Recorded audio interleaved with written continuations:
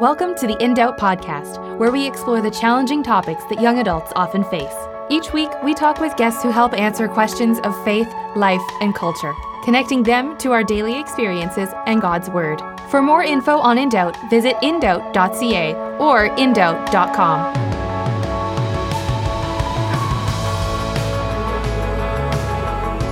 Hey everyone, glad to be with you today. My name is Ryan, your In Doubt host, and this week we're listening to a conversation that I had with Andy Steiger. Andy is the young adults pastor at Northview Community Church, which is in Abbotsford, British Columbia, but he's also the founder and director of Apologetics Canada. We've recently had conversations that surround the question of identity, and Apologetics Canada recently released their film, The Human Project. They asked four main questions, and the question that I was really drawn to was, who am I? I was able to talk with Andy about human identity, value, and where the darkness of humanity really begins to creep in. Take a listen. Okay, welcome to this episode of In Doubt, and today we have a special guest. His name is Andy Steiger. Andy has a new video series out called The Human Project, which teaches on some of the foundational questions of what it means to be human, how we value humanity and human life, and what it looks like for humans to live their best life. Andy is currently working on his PhD from Aberdeen University in Scotland and has spoken on matters of faith and life all around the world. Andy, it's great to have you. Thanks. It's good to be with you. Really good to have you. So, Andy, could you tell us a little bit more about what you're up to? Yeah, I've been doing my PhD for a number of years now. I'm heading into my fourth year, so I'm almost done.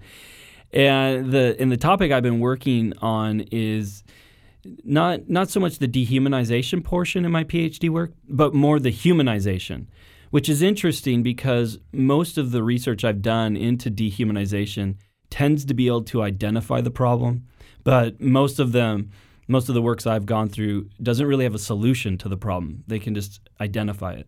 And so as Christians, we're in a unique position where we're able to demonstrate not only what dehumanization is, but what does humanization look like and how it can answer a lot of the questions and the concerns that we see going on in our culture.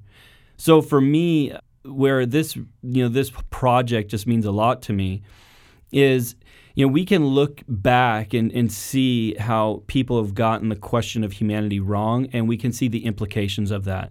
And as you look at that historically, horrible implications of what takes place when people don't see each other correctly. And this goes all the way back to Aristotle and the way that he saw people that led, to justification for the slave trade, that brought us into modern times. And, all the way back then, equating and dehumanization, just to be specific, happens in one of two ways, either by equating a person as an animal or an object. And so back with the slave trade, it had a foundation with Aristotle, went farther than that, but we see it well articulated in him with just equating that there's some people that are, better than other people, that there are some that are more akin to an animal. And so then when somebody's viewed as an animal, they're treated as an animal. And so that's the kind of thing that what we've seen historically, and where I get passionate about the Human Project is I see a lot of the mistakes we've made in the past happening in the present. And these need to be addressed and addressed quickly because they spiral out of control, and when dehumanization takes place, violence ensues. And we see that. We see that consistently. We're even seeing that right now with what's going on in Myanmar currently. It's just been recently being declared a genocide that's taking place there against the Muslim people from the Buddhists. And it's interesting because Facebook is the catalyst of what's going on there.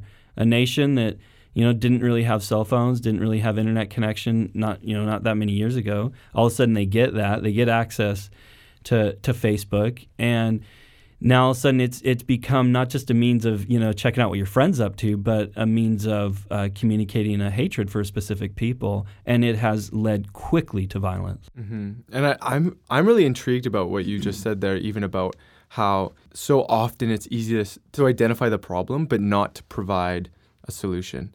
Yeah. And I think that's so common that in our natural tendency, we want to point the finger.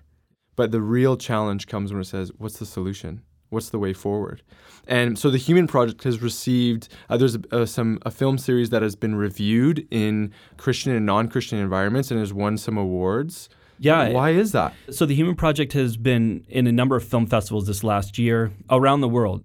So it's been in the Human Rights Film Festival in Barcelona, for example. It's been in a number of film festivals throughout the United States, Canada. And yeah, we've won a number of awards from Christian film festivals and non. So in a non-Christian film festival, the Compassion Film Festival, we won People's Choice Award, which is, I think, a really cool award. Another one that we won was Best Short Film of the Year. And that's another, like, I'm amazed, like we were excited just to get into these film festivals, right, let alone to start winning was unreal. And the film, what's winning is the Human Project is a 2-part series in that there's 4 questions, but in each question they're broken up into 2 parts. So we raise the question, such as what is human, and then we answer the question. And so we traveled around the world, places like Africa and in South Korea. We were in Canada, the United States, filming these short films that raise the question. And it's particularly the one on what is human that we filmed in Uganda that's won the most awards. The one in Korea has also been in a number of film festivals as well. Mm-hmm. And so why are these videos winning these awards? What is the people that are watching them finding so captivating, so inviting? I think that we're clearly hitting a nerve with the culture, and we're scratching an itch, if you will. Mm-hmm. And what I'm finding is that as we play these short films, and particularly that, actually all of them have really resonated with people. Because even the one that we did on What's the Value of Human Life, we filmed that with a girl that has cerebral palsy. And just talking about where do I locate my value if I, with this girl who can't even run or jump. And, we tend in our culture today to play very much a comparison game. And we'll try to find our value in what I call the career caste system or accomplishment climbing. But man, if you're not able to do that, it all of a sudden becomes a real challenge to identify where does your value lie. Let me give you an example too that really struck me recently. I was at one of our local universities speaking on the topic of human value, and a girl that is at the university that's blind came up to me afterwards, and she was in tears as she was talking about how meaningful this conversation is to her and how much angst she feels as a person with disability. There's a lot of people in our culture today, they're hearing the messages that are being talked about, in the movies that are coming out, in which they're feeling as though they're a burden to society. And there's many of them that are fearful. They're fearful of what's going to happen to me if as I feel more and more like a burden, that it takes money and time and people to care for me or help me. Am I really valuable in this culture today? Right. And so this is an important message, I think, for a variety of people to wrestle with and to hear, and that we as a culture really need to understand. And so I feel like there is an interest to understand these questions out there because people are feeling the effects of the different ways that we devalue one another. Right. Yeah, and I'm curious, again, your thoughts on how this creeps into modern thought. Like, how does objectification and dehumanization, where does that creep in? For somebody who has a disability, they might be thinking, I'm afraid because I don't want to be treated a certain way because I'm devalued. Yeah, or devalued. But then also, where does it creep into let's call him the average Joe, who's maybe just living their life and they suddenly, it's not like everyone's just like, oh, I'm going to go murder someone. However, the steps towards genocide, like, they happen somewhere and it begins at some place. And so I'm curious your thoughts, like, where does that slippery slope start? Honestly, it starts all the way at the beginning with children. There's a book out, by the way, that just a key example of a dehumanization. And it was sponsored by the Canadian government of all things. And it's a children's book. You can find it at your local library that's called You Are Stardust. And it's this children's book that I remember finding with my kids, and we were reading through this book because my kids love space right now. And so they thought this would be a cool book. And so we're flipping through this, reading together. This was a couple years ago.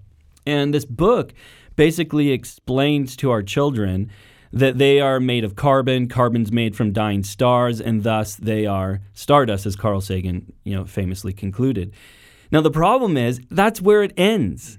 And so your child is left going, okay, I'm cosmic dirt, right? But the reality is you and I would never want our children to be treated that way, nor to treat anyone else that way. You can't end there. Now, the part that gets concerning for me is, how are you going to answer that question? Am I more than stardust, though? Right? Because we would agree with their conclusion. Of course, we're made of carbon. Carbon's made from dying stars. Yeah, I get it. But I'm clearly more than stardust, right? So what is that? So I actually wrote a book in response to this called What Am I? In which I seek, it's a children's book, in which I seek to answer this question that I'm more than stardust. And that in fact, we define a thing not by its parts, but by the purpose of the whole. You find this with anything. I think I saw you have a machine on your wrist. And if I asked you what it was, no one would go, oh, hey, do you like my glass, plastic, and metal? Isn't it great? Right. Yeah. You never define it by its parts. You would say, oh, it's a watch, because you define it by its purpose. And so I wrote a book that said, what if we look at a human being that way, right? And the Human Project is very much centered on this. What if we take a bigger look at what it means to be human, not just our parts? That's objectification. But what does it look like when I see the whole of me as a human being? What's my purpose as a human? Now that, though, is a conversation that starts to make our culture feel uncomfortable, because that is a conversation that has to go beyond physics. It has to go beyond, the hard sciences, which this gets interesting, by the way, and starts to creep into engineering, right? Notice that there's a difference between the physicist and the engineer. One's studying the parts, the other one's manipulating those parts into a purposeful whole. When we look at a human being, we see something that's engineered, which raises questions of, well, what's the purpose that I was created for? Now, there's some people that obviously would conclude on, say, an atheistic worldview that there is no purpose, right? And then it becomes very reductionistic and that you and I are just parts. And I think that's one of the reasons why our culture is concerned, is they're starting to realize that secular ideologies are inherently dehumanizing. And this becomes problematic. So what I'm seeing in a lot of authors is they're recognizing that that's a problem, and there's this kind of desire to, how do you fix that? It's going to be metaphysical to fix that. You have to take a bigger view, a holistic view. And so that's where I think, again, coming back to as a Christian, we have a unique and important place in our culture to answer these questions. And by the way, we have historically done so. Christianity is a historically humanizing religion. Not to say that we haven't gotten it wrong in the past. They have. But it's often, and this is interesting as well, it's often when Christians have gotten it wrong in the past that Christians were the first to challenge them about getting it wrong in the past, and that this needs to be remedied. Mm-hmm. Yeah, I even find that very interesting because, common worldviews, even that are prevalent today, are a hedonistic style of living. How am I going to live to enjoy life? Because, there is no purpose in life, And then we think, well, if life and joy comes from satisfying my desires, well, maybe I'll just satisfy mine over satisfying or helping somebody else. And so then it just shifts towards, again, who has the power in society. And those are typically people who are able to, work and be creative and go to school and get good jobs and then build up themselves. And then the people on the wayside are the ones that are subjugated and objectified. And then there's that mentality of feeling, am I a tax on society? And we see this, we don't have to go too far back, right, into the last century where we see a lot of that coming up with Nazism. And hey, there's people in our world that are a burden on us. Let's just remove them as a whole. Yeah. And if we could let's just take that one for an example. This is an important area that a lot of people in the West, or particularly in North America, they kind of think that, our history's pretty good. We've gotten it right. It's those Nazis that are the problem. But what they don't realize is what you just brought up, eugenics, which is Greek for being well-born, that started in the United States. That began with people like Charles Davenport. And in fact, it even goes back to Britain with a guy by the name of Galton, who was a half-cousin to Charles Darwin, in which he coined the term eugenics and really tried to get it going in Britain. Didn't really take off, but it did in the U.S. and was actually federally funded in 32 states in the U.S. with a variety of different ways in which eugenics was implemented.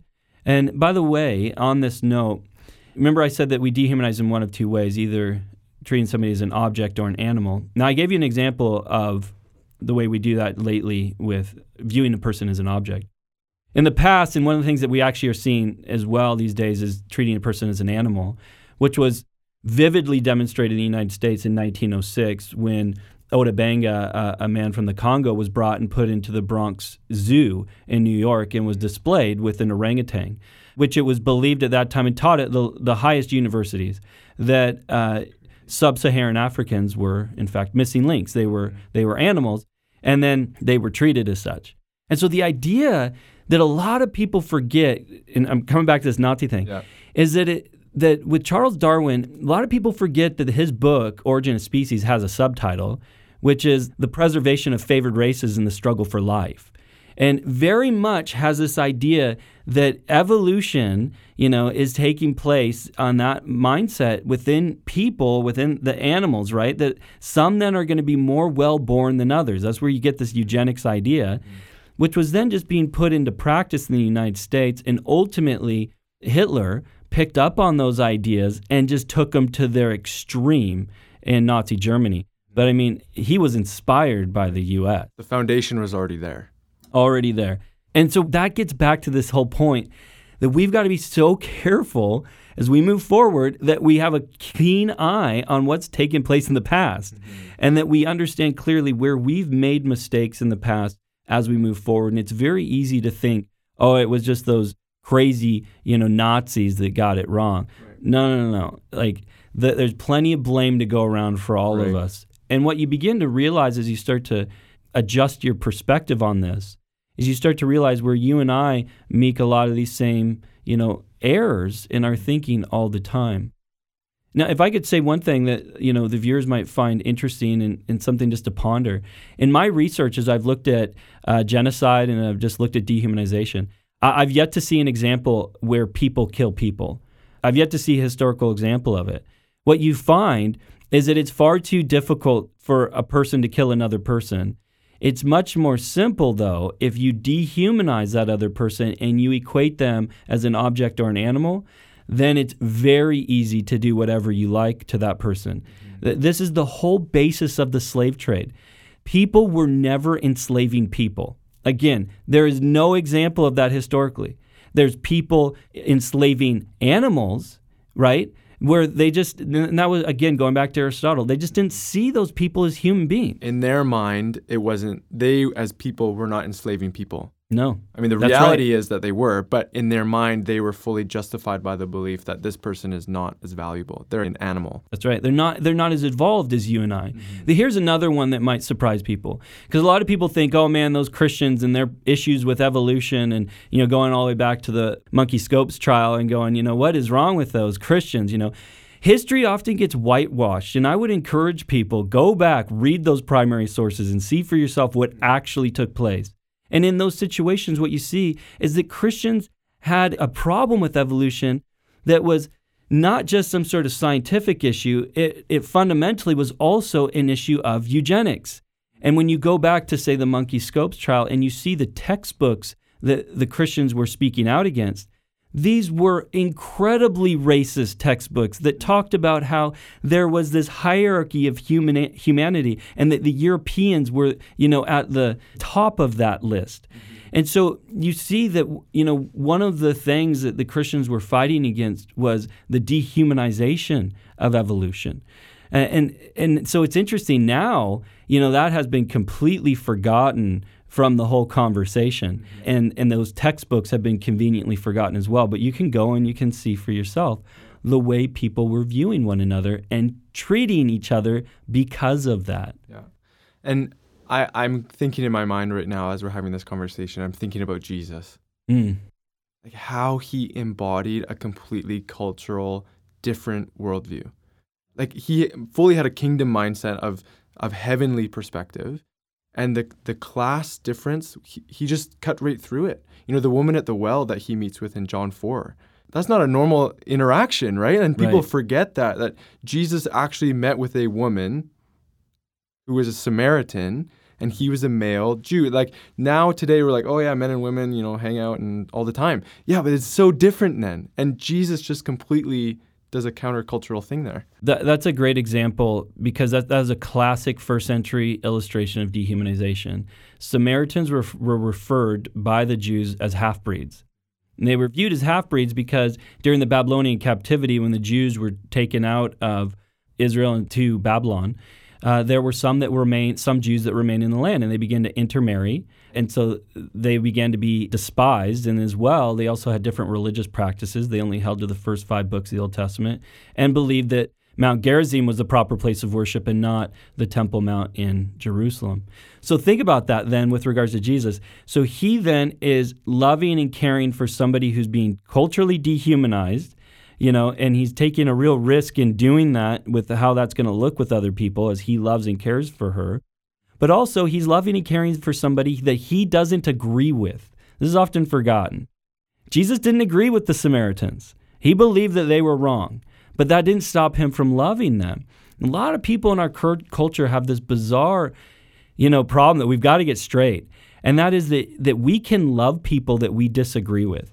That those two are not synonymous. You don't have to agree with somebody to love them.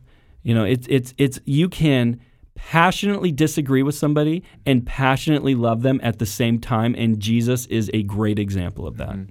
Yeah, and I think a lot of times people have a hard time connecting those two dots of like, okay, well, what does that look like for today? This is one of the things that I love about the church, I love about being a Christian, is that we are called to be the church, and that we don't have closed doors to different ethnicities and groups and disabilities. We are open doors to all people because under the Christian worldview, we are all one under Christ. There is no division. That Jesus came, and Paul says this beautifully in Ephesians, to break down the walls of hostility that keep us from God and one another. And that this is a key component of the Christian tradition, is to be a humanizing religion. And this is interesting because in Christianity, your humanity isn't based on what you can do. It's not based on, your ethnicity, your race, or any of those sorts of things. It is just simply based on your humanity. It is inherent. Your dignity, or that's another word for value, is inherent to being human. You were made in the image of God, as Genesis tells us in 1:26 and 27, both male and female, and you have value. And think about this for a second, the value of humanity under Christianity that you see nowhere else. You and I naturally value a thing based on 2 criteria: who made it and what somebody's willing to pay. In Christianity, we have an interesting answer to that. You're made by God in his image, and how much is he willing to pay? Well, he sent his son, the incarnate God in the flesh, who lived and died for you. And Jesus says, listen, what's the most you can pay for something? Not a dollar amount. It's your life. And God demonstrated our value through his son's willingness to lay down his life for us. We have incredible value in Christ. Talk about humanizing. It just excites me. This is the good news of the gospel. Mm-hmm. And that's one of the questions that I'd like to direct us towards, even now, is how do we, if we've grown up in this worldview or this perspective of, we've taken science classes in high school and we're at university right now and we're wrestling with all these challenging thoughts and belief systems and value, there are ideas that are challenging the way that we look at the foundations of belief. So how we believe others to be and how we believe ourselves to be.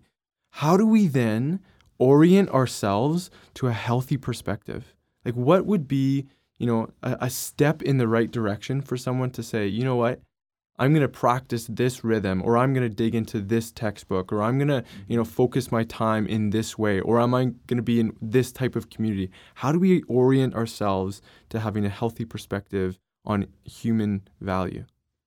Yeah, that's a great question. One of the reasons why I call this the Human Project is because you and I are the Human Project. You see, we can not only dehumanize other people, we can dehumanize ourselves. It goes both ways. And so one of the most important things for you and I to do as we begin to make sure that we have a clear perspective of our humanity and the humanity of other people is now this is interesting, we first need to get our view of God straight. That's number one. And so I think it's interesting when Jesus is repeatedly asked, what's the most important thing for me to know?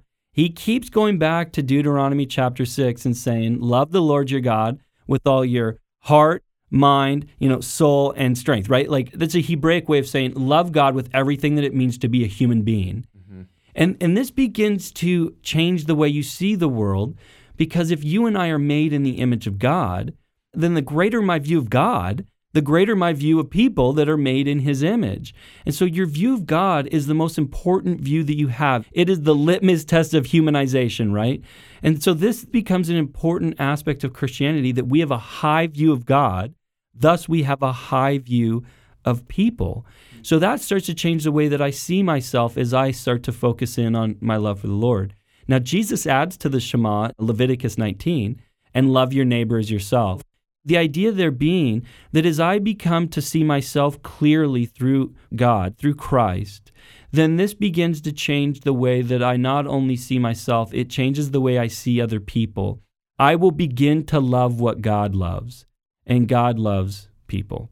Now, if I could just put one last thing on there, maybe a little bow on that. The Apostle Paul says this in Colossians chapter 1, verse 28. It is his desire to make everyone perfect in Christ.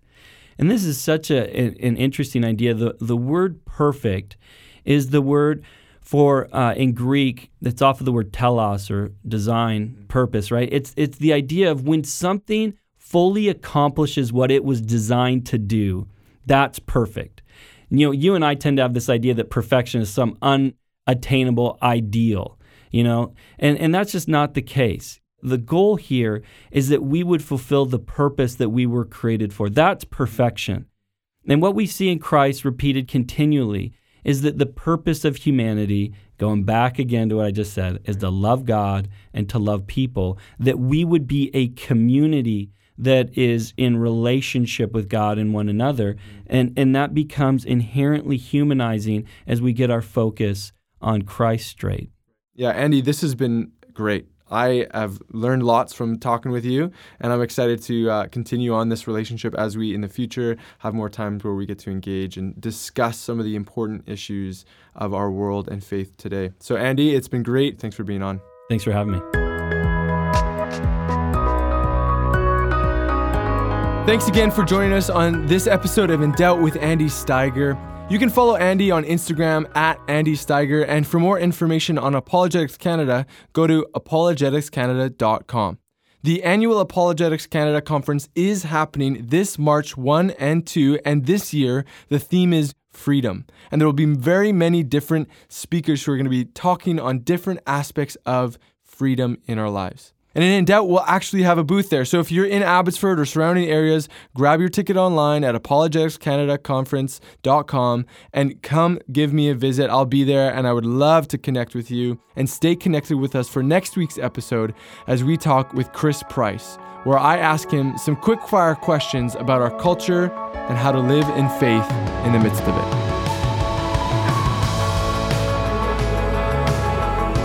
Thanks so much for listening. If you want to hear more, subscribe on iTunes and Spotify, or visit us online at indoubt.ca or indoubt.com. We're also on social media, so make sure to follow us on Instagram, Facebook, and Twitter.